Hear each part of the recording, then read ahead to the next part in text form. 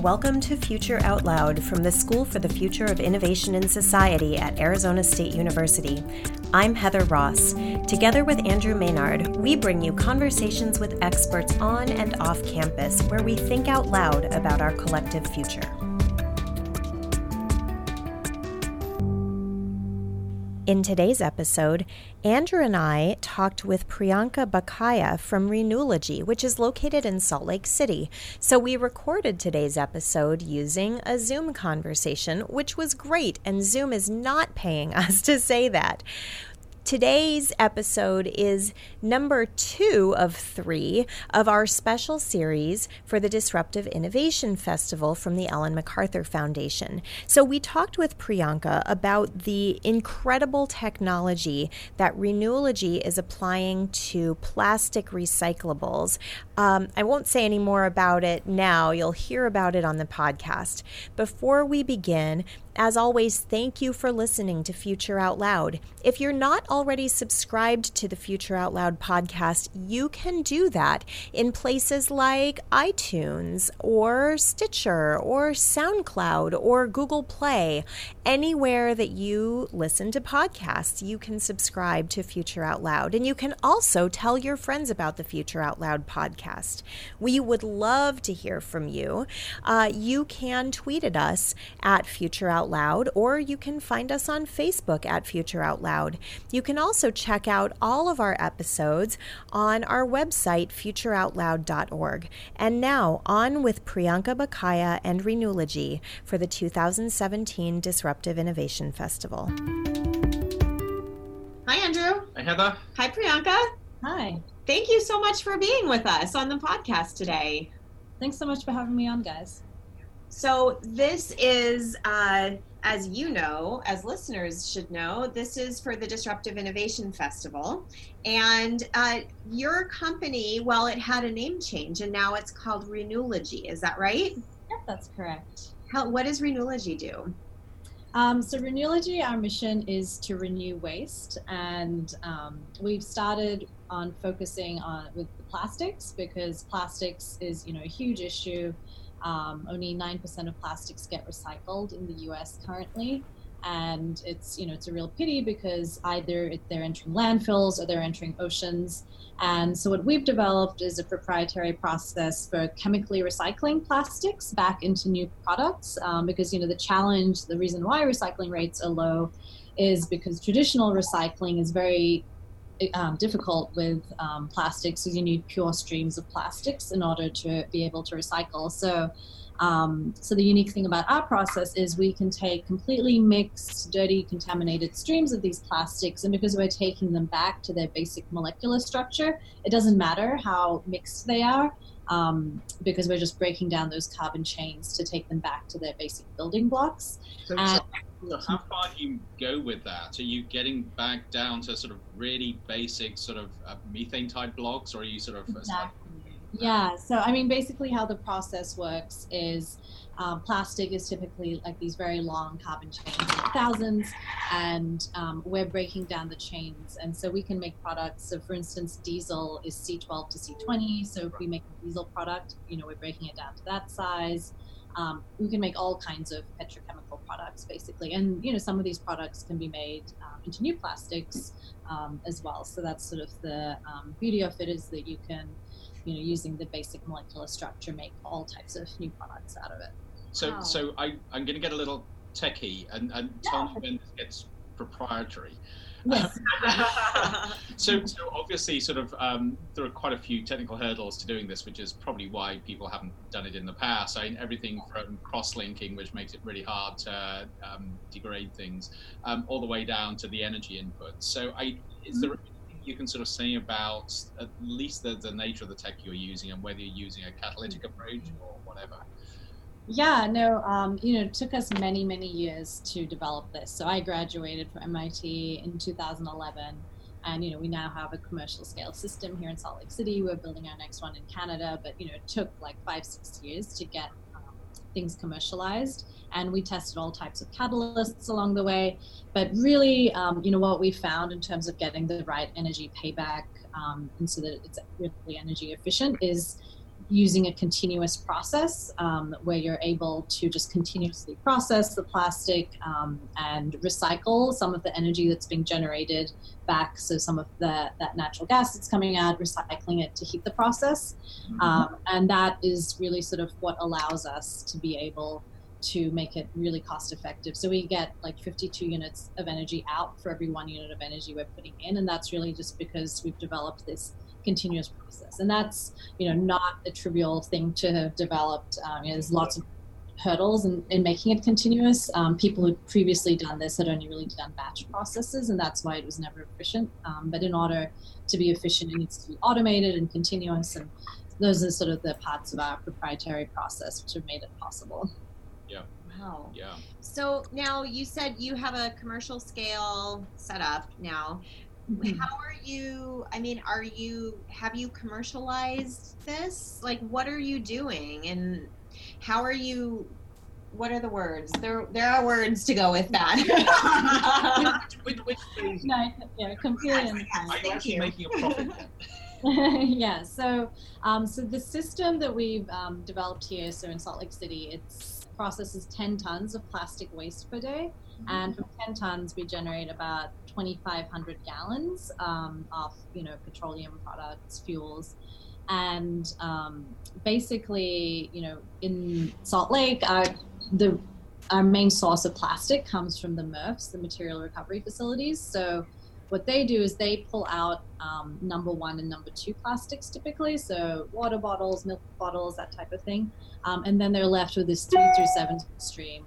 And this is, a stream that is, all over the country. Any MRF we go to, this is sort of their problem stream.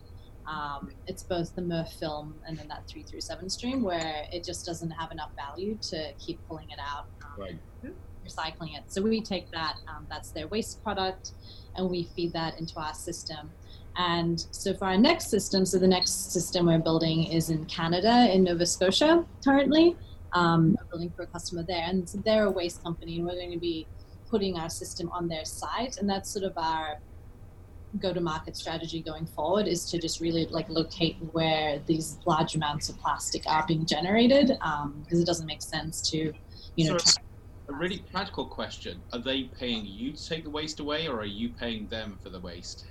Yeah, so we just take it for free, and the market has changed tremendously since we started. So soon after we started, China had their green fence ban, and this year there's the sort of new, even tougher regulations on especially these low value plastics are very hard to move. So I think right when we got started, they might have expected maybe 2 cents a pound for this type of plastic, but now there's just literally no markets for it, so they would have to pay to landfill it.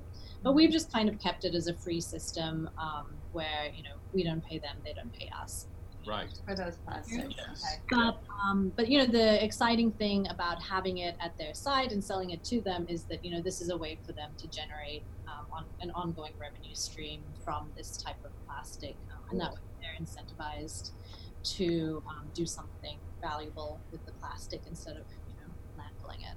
Sure. So just thinking about the circular economy-ness of this, so they are generating, basically your system is generating for them a petroleum product, so a fuel, yes? Mm-hmm. And so then that fuel is being used in-house for their own applications. So they might be using it in Nova Scotia. They use a lot of fuel oil and heating oils. They're going to use a lot of that internally. And then the rest they would be selling locally. Some marine fuels get used a lot in Nova Scotia, so they're looking at the marine fuel market. So there's different applications both in-house and then also in the community as well. And if they're near, if customers are near a refinery where they make plastics, that's another option is to send it to a refinery like that to go into making new types of plastics. So, right, in fact, actually, that's exactly what I was going to ask. I was just about to ask whether it is just fuel products or whether you're using these as precursors for further plastic materials. Yeah, and it just all depends on the distance to a plastic refinery. So Dow, for instance, is really interested in this technology, and they're trying to get one of these systems close to one of their refineries so that they can show that the plastics that they're creating can also be, chemically recycled back into making. Yeah. So do you have a sense as well as what the value add is compared to, or if you're looking at producing fuels which are going to be burnt as compared to precursors to plastics, which are going to be a lot more durable? Yeah, so I mean, in terms of just sort of our operating cost, it costs us about $25 to $30 a barrel to produce the fuel. So it's definitely competitive with getting it out of the ground. I mean, the advantage is plastic's already been through the refining process, so it's already has no sulfur, it has no nitrogen, it doesn't have any of those contaminants. So you get a really clean fuel out of it, which is an advantage. And then So your cost of getting the material is free. So compared to getting the oil from the ground, it's definitely both from an environmental perspective and a cost perspective, it makes a lot more sense. Yeah. That's so interesting. I'm just trying to think of, so is it theoretically possible then, using your technology, to avoid pulling any more fossil fuels out of the ground and to just create, whatever power we constantly need? Recycle hydrocarbons. Yeah, that would be amazing. Yeah, I mean, 300 million tons of plastic get produced each year. So, the biggest challenge is just capturing that all and putting it in the right place. The problem with plastic is it just never disappears, and people, are like, oh, we throw it away, but it sits there in landfills. It doesn't decompose, or it, huge amounts into the environment and oceans. So, really to get rid of plastic, you just need to, it's like anything, like you decompose it to its basic building blocks. And so that's what you're doing, is taking it back to what it came from. Okay. So, I mean, that would be amazing if we could renew all of it. But obviously it's just, a lot gets lost along the way. Right. So. Sure. So, but what is really interesting with this from the circular economy perspective is this idea of bringing energy in. So, for instance, you could have the model where you bring in renewable energies to break this down into those constituent atoms, and then you've got the building blocks to start completely afresh with building new stuff. And to me, that seems to get completely to the essence of the circular economy if you're really going to do this at an atomic and molecular scale. Right. Yeah. And I mean, obviously, like, we need to move in the direction of stop using single-use plastics to begin with. So much of it can be avoided just by consumers being more conscious. But some of it's just very hard to avoid, and at least this can be a solution for those plastics that are not necessarily single-use but have important applications. So something you mentioned earlier, and we mentioned this, or I talked about it in the previous podcast, I think, because it's one of those things I'm obsessed by. At the moment, if you're recycling stuff, if you're doing it in the home, it has to be clean. Otherwise, it's preferable for it to be cleaned. And there's this whole thing about the problems of throwing away dirty stuff with food still on it. So I'm assuming from what you say, actually your process gets around that. I don't have to be meticulous about washing all of my recycle stuff. Yeah, no, we handle plenty of contaminated things. And basically what happens to anything that isn't plastic in our process is, so typically we'll get about 70 to 80% will come out as the liquid fuel product. And then about 20% will become that sort of natural gas that's being recycled to heat the process. And then there's always a few percentage char, and that char is basically any labels, food that are still remaining on the plastic. And that's just sort of an inert, like non-toxic char that can be used as like an aggregate. So you've still got every single stream coming out has got a use. Yeah. So does that's the beauty about plastic. It's like 100% energy to begin with. So, people are always like shocked that you get so much energy out, but it's like, it's basically a battery that you're throwing away. Oh, interesting. That's an interesting way to think about it. It is. Yes, but it makes a lot of sense. Yeah. Does this, Andrew, relieve some of your recycling anxiety? Yeah. So I have dreadful recycling anxiety. Yes, it does, because it means that I don't have to get obsessed with sort of if I've got something which I can't clean. So it definitely helps with my recycling anxiety. That's for sure. Right. So actually, the worst is where you got something like a ketchup bottle, and it's going to take you hours to clean every little bit of ketchup out of it. So you think. throw it in the regular trash, or do I recycle it? What do I do? You recycle it is the answer.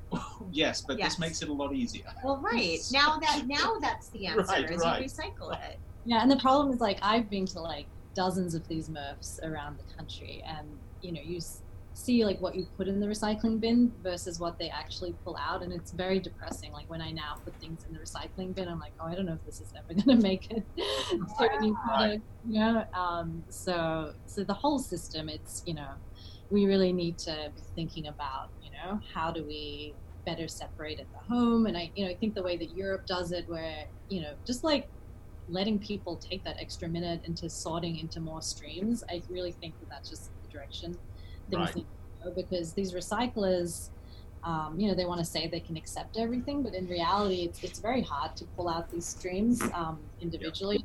So one thing that we've been working with Dow is they introduced this thing called the energy bag program, and essentially what it is a bag that goes in your regular recycling bin, and you put in like any of like the films and like the candy wrappers and chip bags, all that kind of stuff that really adds up, that everyone uses every day, that would never get pulled out of the recycling bin. And so they give the bag, they've done it in a few communities, they give it to the residents, and then once it gets to the MRF, it's an orange bag, so it gets pulled out first thing at the beginning of the line, and then it can be sent to like a facility like ours. And I think if we like move in that direction, where we're like educating consumers to take that step and say that, hey, if you're going to be using all these things to make your life convenient, just take an extra day, minute out of your day to put it in a paper bag in your bin. I think we need to head in that direction. This is where the innovation side becomes so interesting, though, because it's not always the technological solutions. It's just thinking about how you can do things differently to reduce that barrier of actually moving forwards. Yeah. And, the technology is trying to make our lives easier, but at the end of the day, it's like, come on, guys, like, let's just take a minute. Like one more minute. Yeah. Now, so you've got your system running in Salt Lake City. Do you have any, like, what are your outcomes? Can you give us an idea of it in this span of, a week, a month, a year, or what have you? I don't even know how you would measure it. How much, plastic waste have you diverted from landfills, oceans, otherwise? Sure. Yeah. So we have both the large system here in Salt Lake City, and then we have these small units for targeting like ocean plastics. The facility here in Salt Lake, so when it's running at like maximum capacity, we can process up to 10 tons per day. Usually we don't necessarily, get 10 tons per day of plastic. It's actually interesting how, getting like 10 tons in one location can actually be quite challenging, which is why we came up with these smaller units to be, co-located, like, for instance, for these beach cleanups or on boats and that type of thing. And, even like mobile units that you can take from place to place to collect the plastic if you have it all at one location. Obviously, you get a lot of economies of scale of having it in one location, so you'll have the better economics there. But sometimes you just want a solution. So for instance, when we're collecting plastics in the ocean, being able to like convert it into fuel, which you can then run the boat off. It's just something that's it's small, it's compact, it's there. But yeah, for every 10 tons, we're making 60 barrels of fuel. So when we run for like a few days straight, we can make like, in the hundreds of barrels of fuel. Yeah. And this shows my ignorance. How much does a barrel of fuel weigh? Weigh? Work out what the conversion is, starting with 10 tons. Yeah. Yeah, so basically, let's see, in terms of weight, are you trying to think of it in terms of pounds or? Yeah, or kilos, like whatever gets you joy. Yeah, so I'm just trying to do the mass balance. Yeah, I mean, it basically comes out to close to 1-to-1. So when you're doing, 1,000 grams, you're getting almost, 1,000. Okay, that's what I was wondering. So you said like two. It's like a little less than that, but it's almost 1-to-1, which is it's pretty amazing. Yeah, Wow. And what's the energy overhead of that? So basically once you get the process started, so you have to start with the heating it, natural gas from the wall, but once you get it started, you actually generate more natural gas than what you need to heat the process. So that's why at the 10 tons per day, we get that 52-to-1 energy payback ratio. Yes, yeah. It's recycling the energy. Yep, that's pretty impressive. That's incredibly impressive. Now that's, of course, you mentioned that it counts, that enjoys an economy of scale at that rate. If you were thinking about a mobile unit or maybe a household sized unit, would you still have that at least 1-to-1, like pay for itself? Yeah, exactly. So at that point, it's sort of like a little bit better than like 1-to-1. But yeah, just like at most 2-to-1 or something. But yeah, that's why, if you can get it all in one location, like at these MRFs, it makes sense to do it big scale. But sometimes it's just not possible, and you need to have remote, like mobile solutions, and it's still better than landfilling it or letting it be in the ocean. Of course, yeah, of course. I mean, how do you see this in your perfect world when you have like taken over the entire world market of plastics, right? Like, how would this work ideally? Would you expect to see a mobile unit or a household unit in every home and in every place of business? Like, how would this work best, do you think? Yeah, I think if we can, like, from a sort of holistic perspective, I really like the idea of this whole giving residents the ability to put things in a bag and then letting it get to the MRF and then it getting to us, because I think that, an everyday person doesn't necessarily want to be like running an extra appliance, but I think they would take, that extra few seconds out to put it in. They're already putting stuff in their recycling bin. It's just sort of a bag in the recycling bin. I think, if consumers can get used to that, then, that would really lead to collection rates going up a lot and it getting to us. So I feel like that kind of system, like at a holistic level, would be the best approach. So I know this goes beyond your business model, but do you ever think at all of how to incentivize this? And I'm thinking about the consumer with that orange bag. My question exactly. Right. What can we do to make them feel good about putting stuff in that bag? Because right now, plenty of people already don't recycle aluminum cans. Right. We obviously know how that works and why that is valuable for society, right? So how do you get people, to make this excited about it, and like having rewards programs, and you must be familiar with like Recycle Bank and their sort of rewards programs for people who recycle. Yeah, I think there needs to be like interesting ideas like that, and maybe you guys have ideas, but ways to pat people on the back and say that you get like a coupon for. I was going to say free cinema tickets for every 10-20 bags that you. Yeah, get some sponsors and get some like exciting rewards. And I think the Recycle Bank sort of did that pretty well in terms of pairing up with brands and trying to find like ways to reward consumers. I think there could be lots of interesting partnerships like that. So something I find really interesting here as well is you can see how you could really leverage that by putting a company brand on it as well. So if you look at what you do, rather than this being a generic thing, if it's tied in with a specific company that is actually using that waste and recycling. Yeah, definitely. Yeah, there's all kinds of sponsorship opportunities. Now, one thing I didn't ask you about yet is you're part of the RISN Incubator. How did you come to that? Yeah, it was funnily my third mention of Dow, but it was actually the sustainability director at Dow who told me about it. And Phoenix has been like very active in trying to come up with waste innovations and working with ASU on this.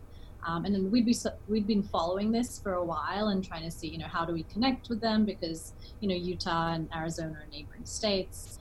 So I was really excited to see that they were launching the RISN Incubator, because there's really no incubators targeted at like waste innovation companies anywhere. It's something I'd actually thought about, like, oh, that's something that I'd love to start one day when I have copious amounts of time.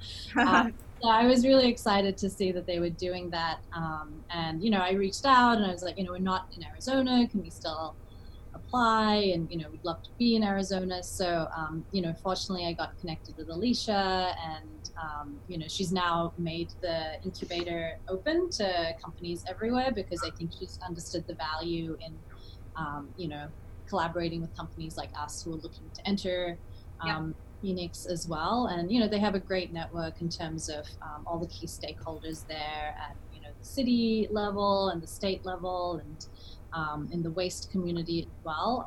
And I think we really need, there's so many players in the waste market, which is something that makes it challenging entering each city, is that you need to find the right link of people at the city level and state level, and the private company level, and who's operating landfills, who's operating MRFs, the haulers. It's really hard to piece that all together yourself as an entrepreneur. So it's definitely been really helpful being part of the RISN Incubator and being able to connect the dots in Arizona, and getting the support. And one thing that's unique there is the city does run the MRF there, and so they're incentivized. A lot of cities will just outsource this to a private company, but since they actually operate it themselves, they're very hands-on and interested in finding the right solutions and being an innovator in the space. Yeah, it's actually quite interesting and exciting to hear the Dow connection as well. So I spent a number of years at University of Michigan, so have good close connections with Dow. But the fact that they're actually sort of making the connections and joining the dots as well. Yeah, no, I think it's great. I mean, obviously they're the ones making the plastic, and it's great to see that they're also, taking a lot of responsibility in finding sustainable solutions for that material. So yeah, they have a great team. Yep. So now, how did you come? Well, so two questions. One, how did you come to be located primarily in Salt Lake City? And then two, when can we expect to see your technology in Phoenix? Yeah, so we so after MIT, we entered a research and development contract with the University of Utah here. And so we actually built our pilot at the University of Utah, has sort of like an industrial facility where you can do this, and did a lot of testing there for the first 2 years. And then after that, we realized that Utah was sort of a great place for us in terms of the local business community. So we received grants from the state and financing from the city. I think it's a lot like Arizona in that way, just like a very business-friendly state and entrepreneur-friendly state. And so, we ended up sort of, deciding to make this our home base.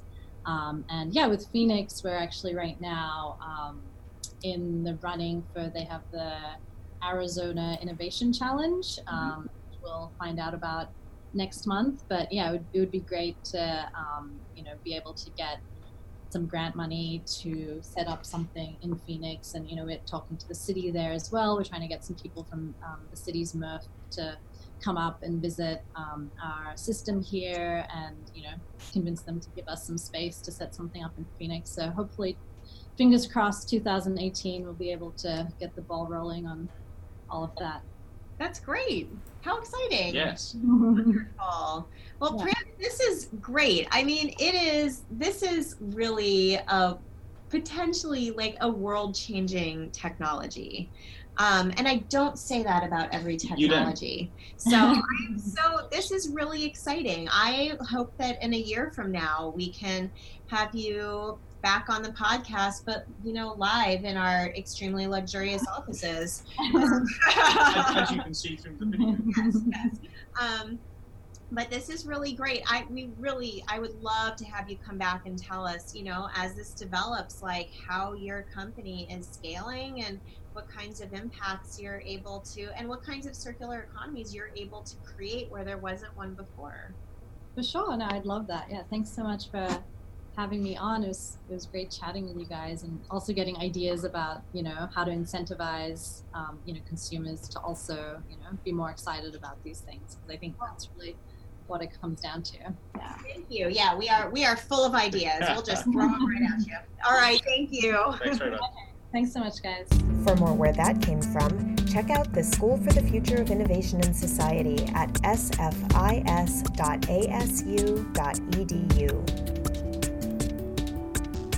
Future Out Loud is produced with the support of the School for the Future of Innovation in Society and the RISN Innovation Lab at ASU. Mark Van Hare created our music. Esmeralda Parker is our production assistant. Our website is futureoutloud.org. Subscribe to Future Out Loud on iTunes or SoundCloud or wherever you get your fine podcasts.